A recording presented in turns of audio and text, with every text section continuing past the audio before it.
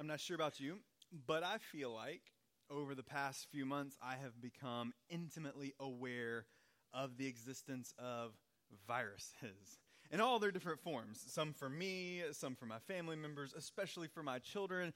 Just viruses and stuff in the air because of, I don't know if it's the weather or the pollen or the allergies or the ups and downs of the temperature, but for whatever reason, it's just been a really sick time in the life of my people, and I know a lot of yours too, and a lot of people in our church. So I was just reading about viruses, because why not? They're a part of my life. I might as well get to know them.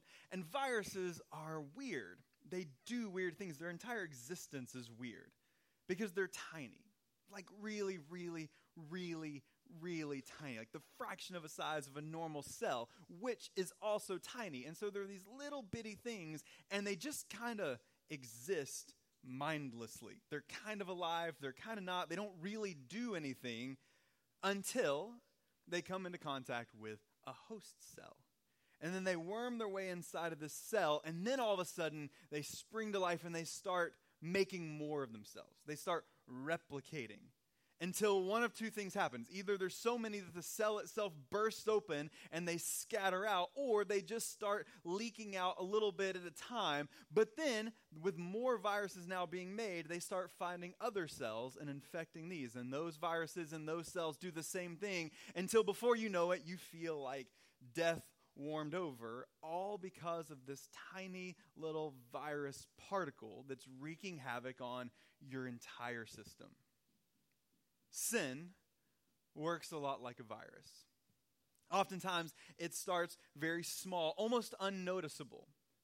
But then, if given the opportunity, it begins to grow and grow and multiply, seeking to destroy its host, to destroy us. In fact, when the Bible talks about sin, we see words like slavery, that it engulfs us and entwines us and is seeking to kill us.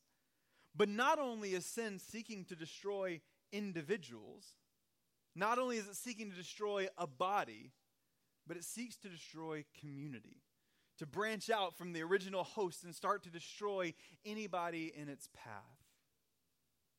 As we've been looking over the past few weeks through these first chapters of Genesis, we've seen God as the creator of the universe, who made everything and sustains everything. We've seen him as Father who gives life and love and lavishes his wondrous things on us because that's how much he cares for us.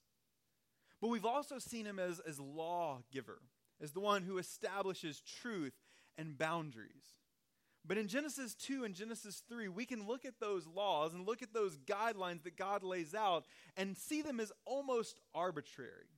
That God kind of drew these things out of the sky and says, you know what, don't go here, don't do this, do this, do this. And it doesn't feel grounded until we get to Genesis chapter 4. Because in Genesis chapter 4, we start to realize that there are natural consequences to sin, towards stepping out of God's boundaries, towards going beyond the laws and the commandments that God has given and trying to live and exist in a way that we design. And in Genesis 4, we learn the horrific outcomes that result from a failure to keep God's commandments. And so today we're going to look at the story of Cain and Abel. And we're going to take just 1 week to shift our focus from the character and nature of God to examine the character of this thing that is in direct opposition to God, sin, and how sin not only affects the sinner, but the very fabric of human community. And we'll see as God commands these people to be fruitful and multiply, sin comes in the way of that and starts to destroy and divide what God brought together. And so we're going to read the entirety of chapter 4. Actually, we'll just read verses 1 through 8 this week, and we're going to look at the rest next week. And so let's just look at these very first verses. In Genesis chapter 4, beginning in verse 1. It says, Now Adam knew Eve, his wife, and she conceived and bore Cain, saying, I have gotten a man with the help of the Lord. And again she bore his brother Abel, and now Abel was keeper of sheep, and Cain a worker of the ground. And the course of time, Cain brought to the Lord an offering of the fruit of the ground, and Abel also brought of the firstborn of his flock and of the fat portions.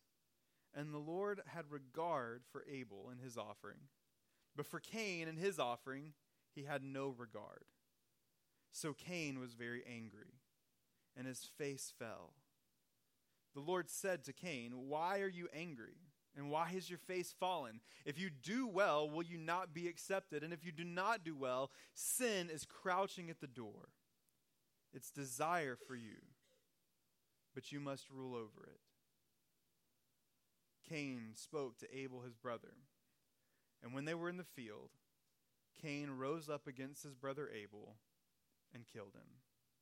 May God add his blessing and favor to the reading of his word. Thanks be to God for his word. Father God, week after week we say that. We thank you for your word. And God, today it's hard on the surface to be thankful for this word because it's such a tragic story. And it's even more difficult because this tragic story is all of our stories. That all of us have sin crouching at the door. That temptation and evil desires that come from inside and from outside are seeking to not only destroy who we are, but to destroy the communities in which you've placed us to live and to thrive and to grow and to serve. So God, as we look at this example from Scripture today, help us to recognize the importance of diversity in the body of Christ. Help us to recognize the importance and the beauty of community, but also help us to know well the dangers of sin, especially sins of jealousy and comparison and favoritism.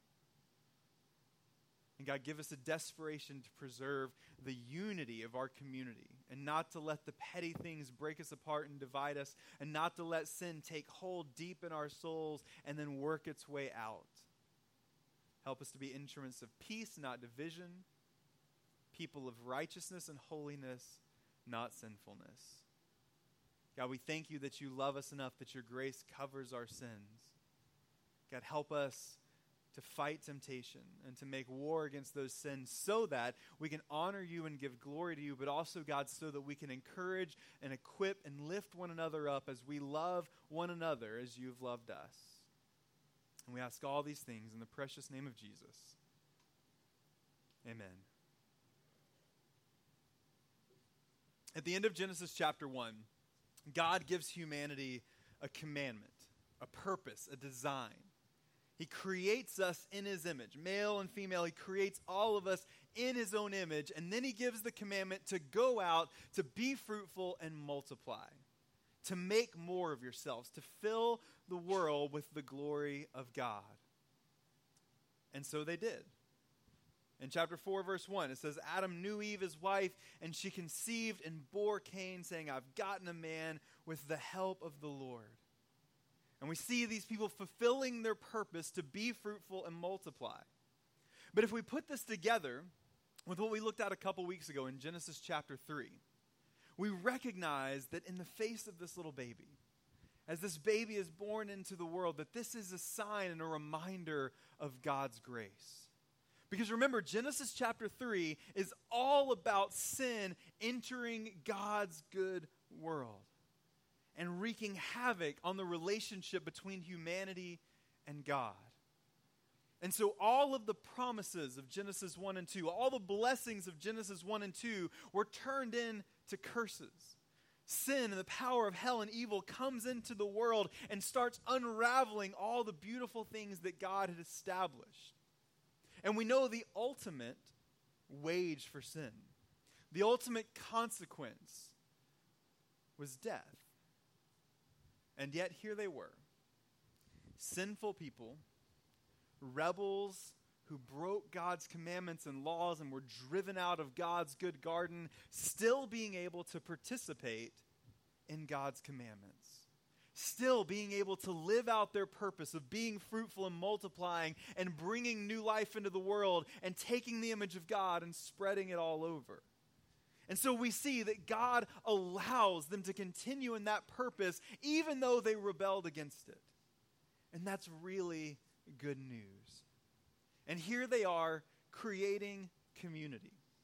And I love how this story is told because we get right to the core of it. Eve has two sons, one named Cain, another named Abel. And then in chapter 4, verse 2, all that we learn about these two people is that Abel was a keeper of the sheep and Cain a worker of the ground. Their occupation, in essence, defined who they were. And these are the only details that we get. There's no biography. There's no this is how they were raised or this is what their personality was. You have Abel, who is the keeper of the sheep, and you have Cain, who works the ground.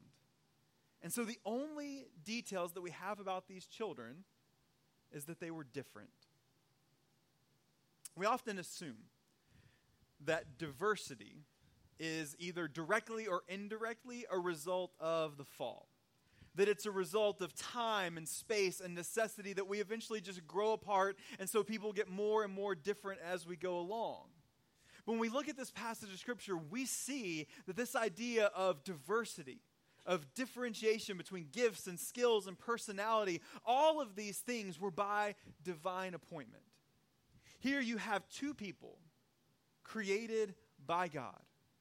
The same thing true about them as any other person born into the world, that they were fearfully and wonderfully made, created in the image of God by a gracious and loving God, but they were created with different skills, different gifts, and individual purposes fit for helping their community thrive.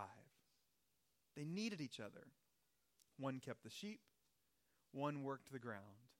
And when you put these things together, you are able to eat meat and have clothing, but also have fruit for sustenance and nourishment. And so these two had these incredible skills that worked together for the thriving and the benefit of their community. Now, seeing the story in hindsight, if you've been in church for any period of time, or if you've ever heard Bible stories or had a children's Bible, this is one of those that pops up all the time. And so if we look at this story in hindsight, then it's easy to start looking at Cain's gift, as Cain's occupation, as less than. Because we look at it from the back forward, we know that God rejects Cain's offering, and so it's easy to start saying, well, Abel must have been better.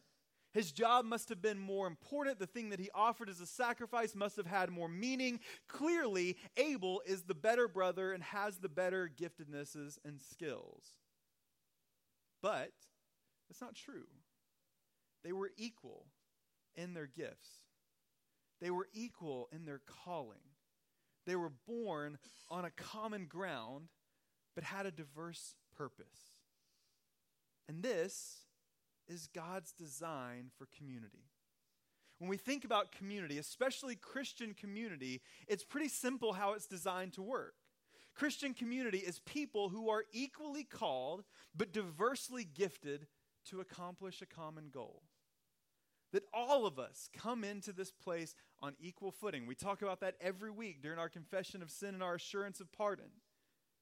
That first and foremost, what unifies us is that we're created by God, and that also that we've all sinned and fallen short of God's glory. And so no matter who we are, no matter what you can do, no matter what abilities you have, no matter how long you've been in church, we all walk through these doors every single week on common ground with a common expectation to use our gifts and our skills, no matter what they may be, to glorify God and work for the good of the rest of our community. Paul describes it like this when he talks about Christian community.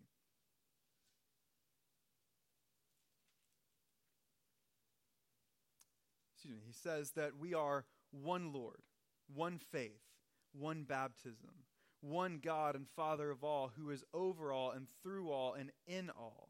But grace was given to each one of us according to the measure of Christ's gifts. And he goes on to teach us that we are a body, and that each part of that body has a specific purpose and has a specific role, and that we shouldn't have any desire to be something other than what we are, because what we are is who God has made us to be. And whatever gifts and abilities and skills we bring to the table in Christian community is something that God has a very specific design and purpose for. We were made to be different and to use those differences well. And so that's how we see this small community here in Genesis chapter 4. You have one brother who does one thing. You have another brother who does another thing. There is meaning and there is value and there's purpose in what both people have to bring to the table. And so then we get to verse 3. It says, in the course of time, Cain brought the Lord an offering of the fruit of the ground. And Abel also brought the firstborn of his flock and the fat portions. And so we see these two men bring their offering to God, taking their gifts and skills and using them as an act of worship. But then something strange happens. Continuing in verse 4, it says, Abel brought his firstborn of his flock and the fat portions, and the Lord had regard for Abel and his offering. But for Cain and his offering, he had no regard. And so Cain was angry, and his face fell. And so now we have a problem. Two people coming to worship God, bringing what they have to the table, bringing their gifts and skills, and God honors one and rejects another. And now at first glance, this may seem like maybe God likes meat more than he likes fruit. Or maybe God is just arbitrarily deciding which one that he likes better. And if this is true, then Cain would have every right to be angry, right? We don't like favoritism, especially when it excludes us. Nobody wants to feel like someone else is liked more than them, especially when it seems like such an arbitrary thing, like which offering was brought forward. And so it makes sense, because this is what Cain had. This is what he was called to. This is what he had to offer God, and God rejected it. How can you process something like that? Of course, your response is going to be anger. But then we get a little more insight when we look at verse 6. And reality begins to set in. God says to Cain, why are you angry? And why is your face fallen? If you do well, will you not be accepted? And if you do not do well, sin is crouching at the door. Its desires for you, but you must rule over it. You see, when we see this passage in full, we realize that God wasn't concerned with the content of Cain's gift, but the character of his heart. It wasn't the object that Cain brought forth to God that God rejected, but it was the very heart of the man who brought it. Because God says, if you were to do this well, if you were to do this rightly, then of course I would have accepted your offering. Of course I would have welcomed it in. But when we see Cain's reaction to God, it reveals the depths of his heart. Here's somebody who is selfish, who's jealous, and he's proud. And he begins looking at himself and says, you know what? I brought what I was supposed to bring. I did what I was supposed to do. God should have honored it no matter what, and yet he still seems to just love my brother so much more than me. And so Cain becomes angry and bitter towards God and towards his brother. But God gives him a warning. He says, listen, if you were to do this the right way, with the right heart, then I'll receive your offering and I'll receive your worship. But if not, then you need to know that sin is crouching at your door. And that's such a visual passage of Scripture, just seeing the depths and the darkness of sin as a monster crouching, ready to devour him. And God says, if you don't catch this now, if you don't pay attention to this now, it's going to consume you. But Cain didn't see it. Just like his father before him, Cain would rather see the fault in others, the fault in God, more than the fault in himself. Remember in Genesis 3, as God is laying out the consequences of sin, he looks at Adam and he says, why did you do this thing? And Adam says, the woman that you gave me. That double deflection. That it was her and it was you, but it wasn't me. And in the same way, instead of taking ownership over his own sin and recognizing his jealousy and his pride, Cain begins to look outward, saying, God didn't accept my offering, and this little guy over here thinks that he's better than me because God received his. I wonder how often this happens to us. How often we find ourselves, especially in Christian community, comparing and contrasting ourselves to others. Looking at our gifts and skills and our perceived callings and comparing them to all of those around us. And then through that, either feeling pride, thinking that we are more valuable or more special or more important in the life of the church and the life of community, or feeling shame, thinking that we don't have the same to offer as somebody else. And then sin starts crouching at the door and inching its way in as we begin to feel jealousy and allow division to creep in to our lives. And so we need to be aware of this. We need to heed that warning that God gave to Cain and constantly ask ourselves, is sin crouching at my door?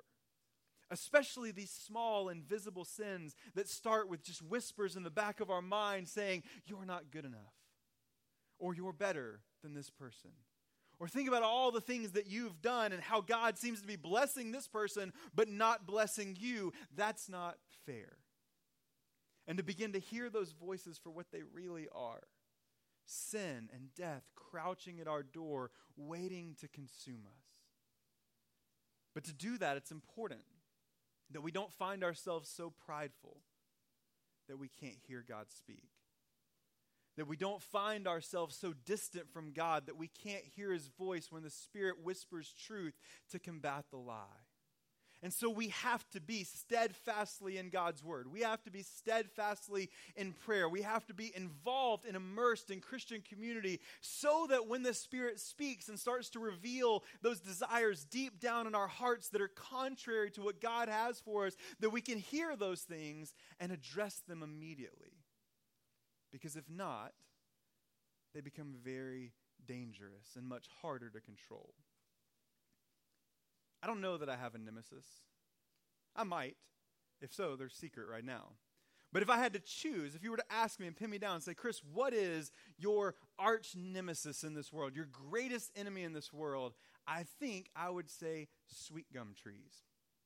I hate sweet gum trees. If you don't know what sweet gum trees are, you've probably stepped on their children because they start as these small little round instruments of death. They're like nature's Lego blocks. They're covered in spikes and they go everywhere, all over the place. I don't know how one tree can produce so many things. I don't know why our ground can't be filled with walnuts or apples. It's filled with these tiny little spiky balls just ready to attack your feet and cause you great misery and pain. And that's how they begin their life.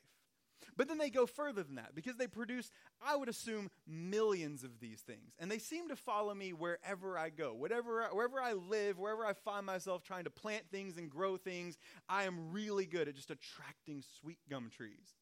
And what's amazing about them is they spread wide with these little instruments of death, and then those things take root quickly.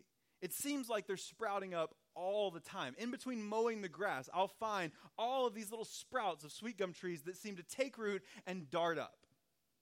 But when they're small like that, they're easy to take care of. You can grab the little spiky ball, throw it out in the woods, throw it away, get rid of it. When it starts to grow up, it's just like a little weed at first. It's small, so you can mow right over it. Even a few weeks in, when it starts to get a little tense and a little stronger, you can just pick it up, the roots are shallow, and tear it right out. But if you wait, not only will one of those little trees start to grow up, but they grow up everywhere. And before you know it, you can be consumed by these sweet gum trees. Cain's jealousy and his anger, much like these sweet gum trees, starts small. With something small and ugly deep down inside him, this jealousy, this rage, and this anger. But at that moment, it's controllable. All he has to do is decide, nope, I'm not going to let this win. All he has to do is heed the warning of God and say, you know what? You're right. I am feeling this way about my brother. I am feeling this way about you, and it's not right. My heart wasn't in the right place when I went to worship. I understand. Correct me. Help me know. And just confess it all. Get it all out there and move on. When it starts to grow a little more, he could have recognized it and cut it down at the source. And said, nope, I'm not going to let this go any farther. I value my God and I value my brother more than I value my own opinions and more my own feelings. And so I'm just going to get rid of this right now. But he didn't.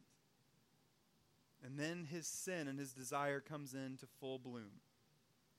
And we see in Genesis 4:8, it says, Cain spoke to Abel his brother. And I don't know why, but that just makes it so much worse. That he goes and he speaks to his brother. And when they were in the field, Cain rose up against his brother Abel and killed him. The sin that started so small spiraled out of control, and the results were absolutely heartbreaking. What we see here is community destroyed. Cain killed part of himself, part of his community, part of what made their entire situation thrive. And now, not only is Abel dead, but so is the community that God had established and put in place. But not just here. Because as we're going to look next week at how God is both a God of justice and mercy, we see God send Cain out into the world, and Cain says, I can't go out there. I'm a murderer. Everywhere I go, people are going to want to kill me, and they're going to want to take my life like I took the life of my brother. And so this one action not only destroyed this immediate community, but he was going to take the ramifications of that into every community that he entered from that point forward.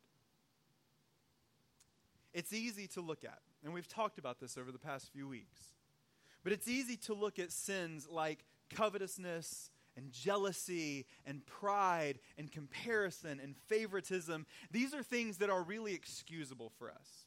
One, because when they start, nobody sees them. It's just you. Or maybe you and a few people as you gossip and talk. It's just me, and it lives in my head, and they're just little thoughts. And thoughts don't hurt anybody. And so it's easy to excuse those things because they're not noticeable and nobody pays attention. And then we can start to justify them. You know what? I am really awesome. I do contribute so much to the life of the community. Everyone should be thankful that I'm a part of this church and that I've brought my gifts to the table. Or, that's not fair. I do so much, and yet I feel like God is blessing all these other people more than me. That's not fair, God. Why don't you love me as much as X, Y, or Z? Or we start to feel that shame of feeling, you know what? I have nothing to offer God. I can't do this, I can't do this, I can't do this, and so I must not be that valuable, I must not be that important, and so we start to slip away.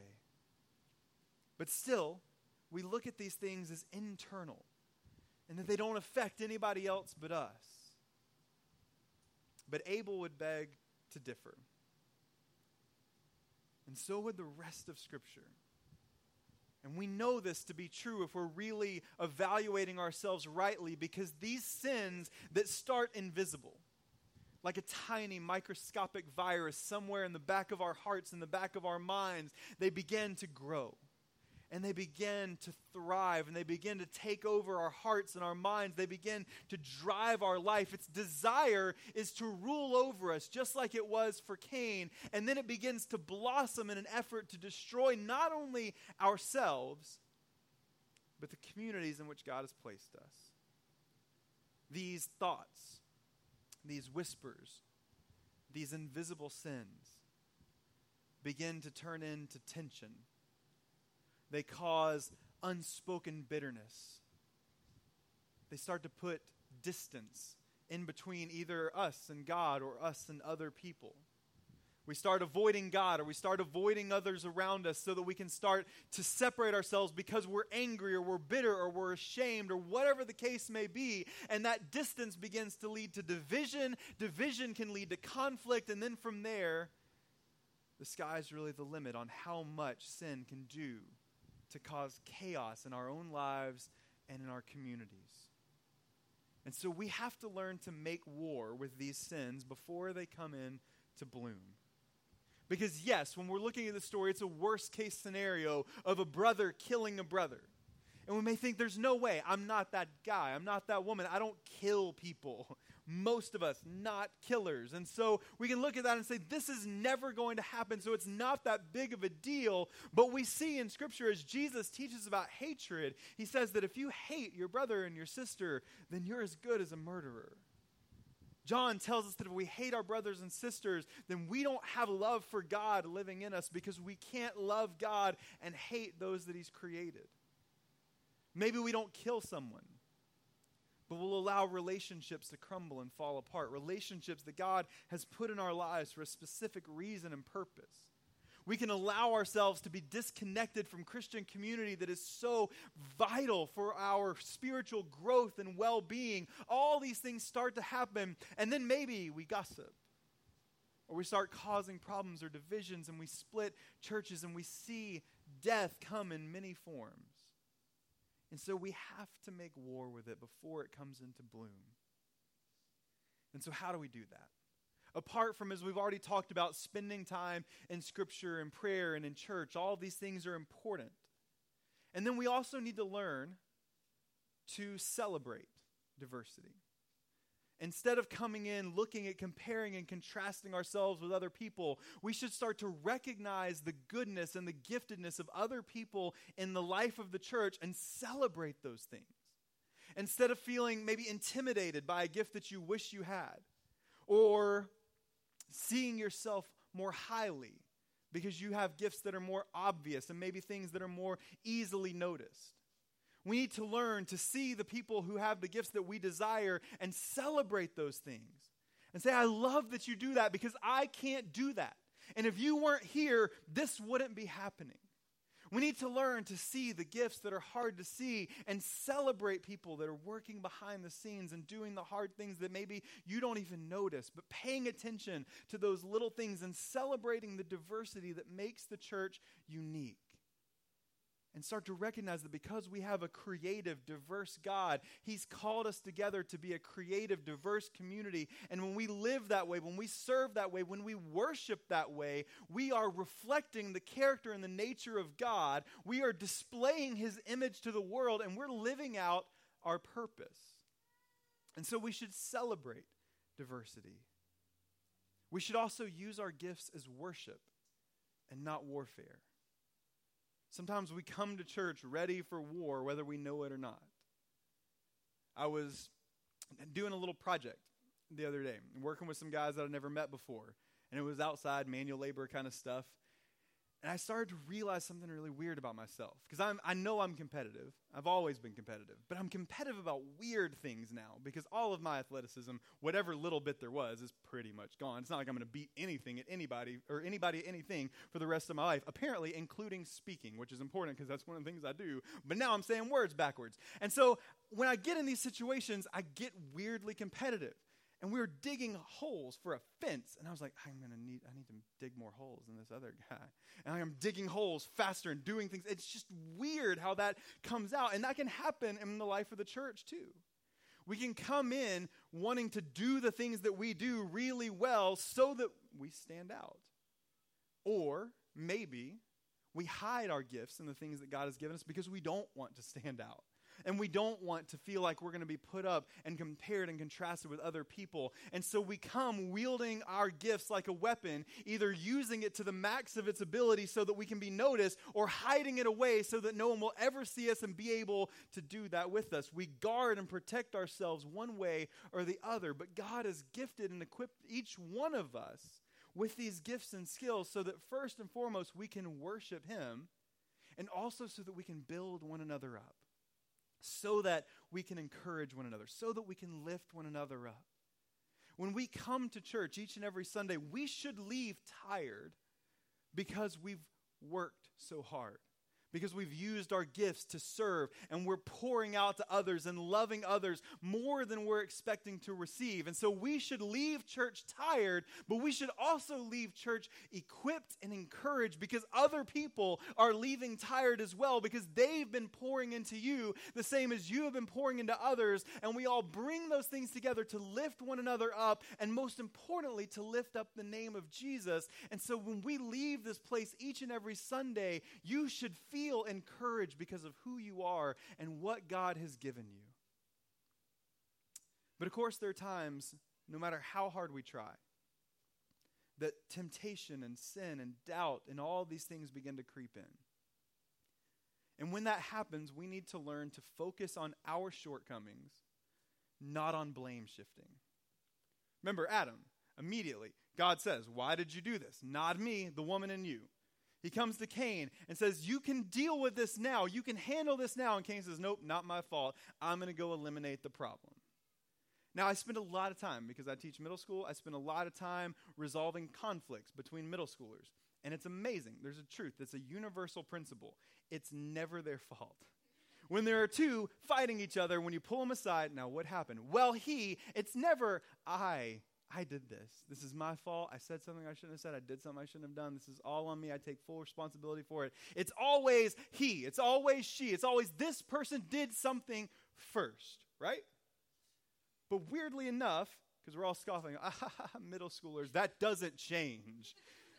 Because I spend a lot of time around adults too, and I spend a lot of time doing conflict with adults too, and every single time it's this person did this, did this, did this. Very rarely are we self-aware enough to stop, especially in the middle of sin and conflict, and say, you know what? It was me. But that's how we should conduct ourselves.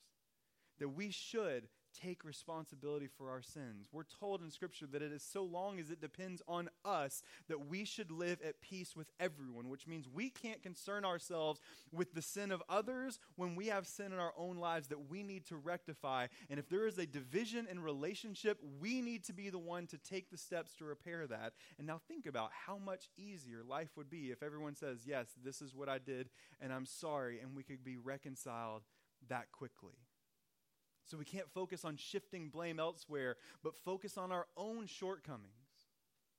And then we need to learn to confront sin before it blooms. And we do that with confession and accountability. In the book of James, in James chapter 5, verse 16, James says this: therefore, confess your sins to one another and pray for one another, that you may be healed. The prayer of a righteous person has great power in its working. That passage comes in a long line of James saying, is anyone sad? Is anybody sick? Is anybody broken? If that's the case, then pray for them, but also confess your sins to one another. James tells us that there is healing in confession, but the reality is there's also awkwardness in confession, and so because of that, we'd rather not do it at all. But we need to learn to be people of confession, not just what we do on Sunday mornings where we have this nice blanket confession of sin that covers a lot of bases generally, but being willing to confess our sins to one another and be specific with one another, especially when it's sin that's causing division between us and another person. And to do that quickly. To recognize those things and confess those things to God and others while they're small so that it can be eliminated from your life and not destroy you. And then you have to come on the other side of destruction and chaos and anger, and then, like Cain does, come to a righted relationship with God and others. But also we need that accountability, because isolation breeds division. And I know this is true for me. I'm going to assume that it's true about most of us. That anytime there's an awkwardness, anytime there's a problem, anytime there's a conflict, the natural reaction that we have, if it's not to blow up and fight, it's just to pull away. Whether that's out of emotion or just out of ease of relationship, just, you know what, if this is how hard it's going to be, no thanks. And it's not always a hard move away. Sometimes we just change where we sit. Or we slow down with texts and phone calls. Or we spend a little less time thinking and praying about that person, and it's a slow drift, and we begin to isolate ourselves, especially from the rest of the body of Christ. And the further that we go away, the easier it is for sin to come in and divide. And so before this happens, we need to be surrounded with people who are going to hold us accountable, but also encourage us and pray for us and be there with us when life is difficult and hard, and when we are difficult and hard. And we need to learn to be people of confession, being able to say, you know what, this is how I feel, and this is what's going on, and here's my shortcomings, and here's the places where I feel like some dangerous things are starting to creep into my life, and I need you to watch those things in me, I need you to pay attention to those things for me, and I need you to pray for me that God would deliver me from this before it gets too hard. And then finally, we just need to learn to repent, believe, and serve. Repentance is more than just confessing and asking forgiveness, but walking away from those things, doing the opposite of those things. And so if I'm feeling jealous about somebody else, if I'm feeling prideful, then I need to make sure that I counter that not simply with nothing. It's not the thumper principle. If you can't say something nice, don't say anything at all. If you can't say something nice, say something nice. It's not that hard. We make it that hard. We give ourselves these excuses of saying, well, I just can't do this. I can't say this. I'm in this place, and so I can't do this. But the scriptures teach us that the gospel destroys those things, that it gives us the power over sin and death, and we're not slaves to those things. And so we can counteract temptation and sin with right behavior, right action, and community-focused love. And so we need to learn to repent. If there's someone that you feel jealous of, or that you've had some issues with, or some bitterness, or some tension, then it's your job to spend some time loving that person and encouraging that person and celebrating that person. We need to believe the gospel. All of this comes from a lack of belief. If we don't believe that God is a good and creative God who carefully forms us in our mother's wombs and designs us for who we are and gives us these good gifts in Jesus Christ so that we can serve the body of Christ. If we don't believe those things are true, of course we're going to have problems. Of course we're going to have issues. But if we believe the gospel, if I really believe that whatever gifts I have are gifts given to me by God for a purpose, then we're not going to have problems using those and celebrating other people. And then we need to learn to serve. So much of this comes from this consumer mentality in the American Christian church, that we come to church, that we come to this community so that everybody else can give to us and meet our needs and care for us. And then when that doesn't happen the way that we think it should, that's when bitterness and anger starts to come. Cain didn't get the reaction that he wanted from God, and it threw him into this tizzy. And the same thing happens with us when we come in. If we don't get exactly what we're expecting, then we leave a little huffy. And then when the next week we're expecting something more, and we leave a little huffy again. But the reality is that happens because we're not in here serving. We're not in here doing what we're called to do. Put your gifts to work for the body of Christ, and you'll find that if we do the right things for the right reasons, and it's hard to sync those things up, but the more we practice and the more we try, the more God puts those pieces together the way they should. When we do the right things for the right reasons, gospel work for gospel causes, that God creates this unbelievable community as everyone is working together for this common goal. And so we need to pay attention to the sin in our lives. We need to pay attention to those quiet whispers and temptations. And we need to remember why we were made. We need to remember why God created us, to bear his image and to be with one another. We need to remember why we were saved, that we weren't saved to an individual relationship with God, but we were saved to a corporate relationship with God. We are the body of Christ, the church of God, coming together, put together by God for a purpose and a reason, all of us having diverse gifts and skills, so that when we come together and we all do our part, we have something that the world can't even begin to understand, because it's a community established by God, resting on Christ, working through the power of the Spirit.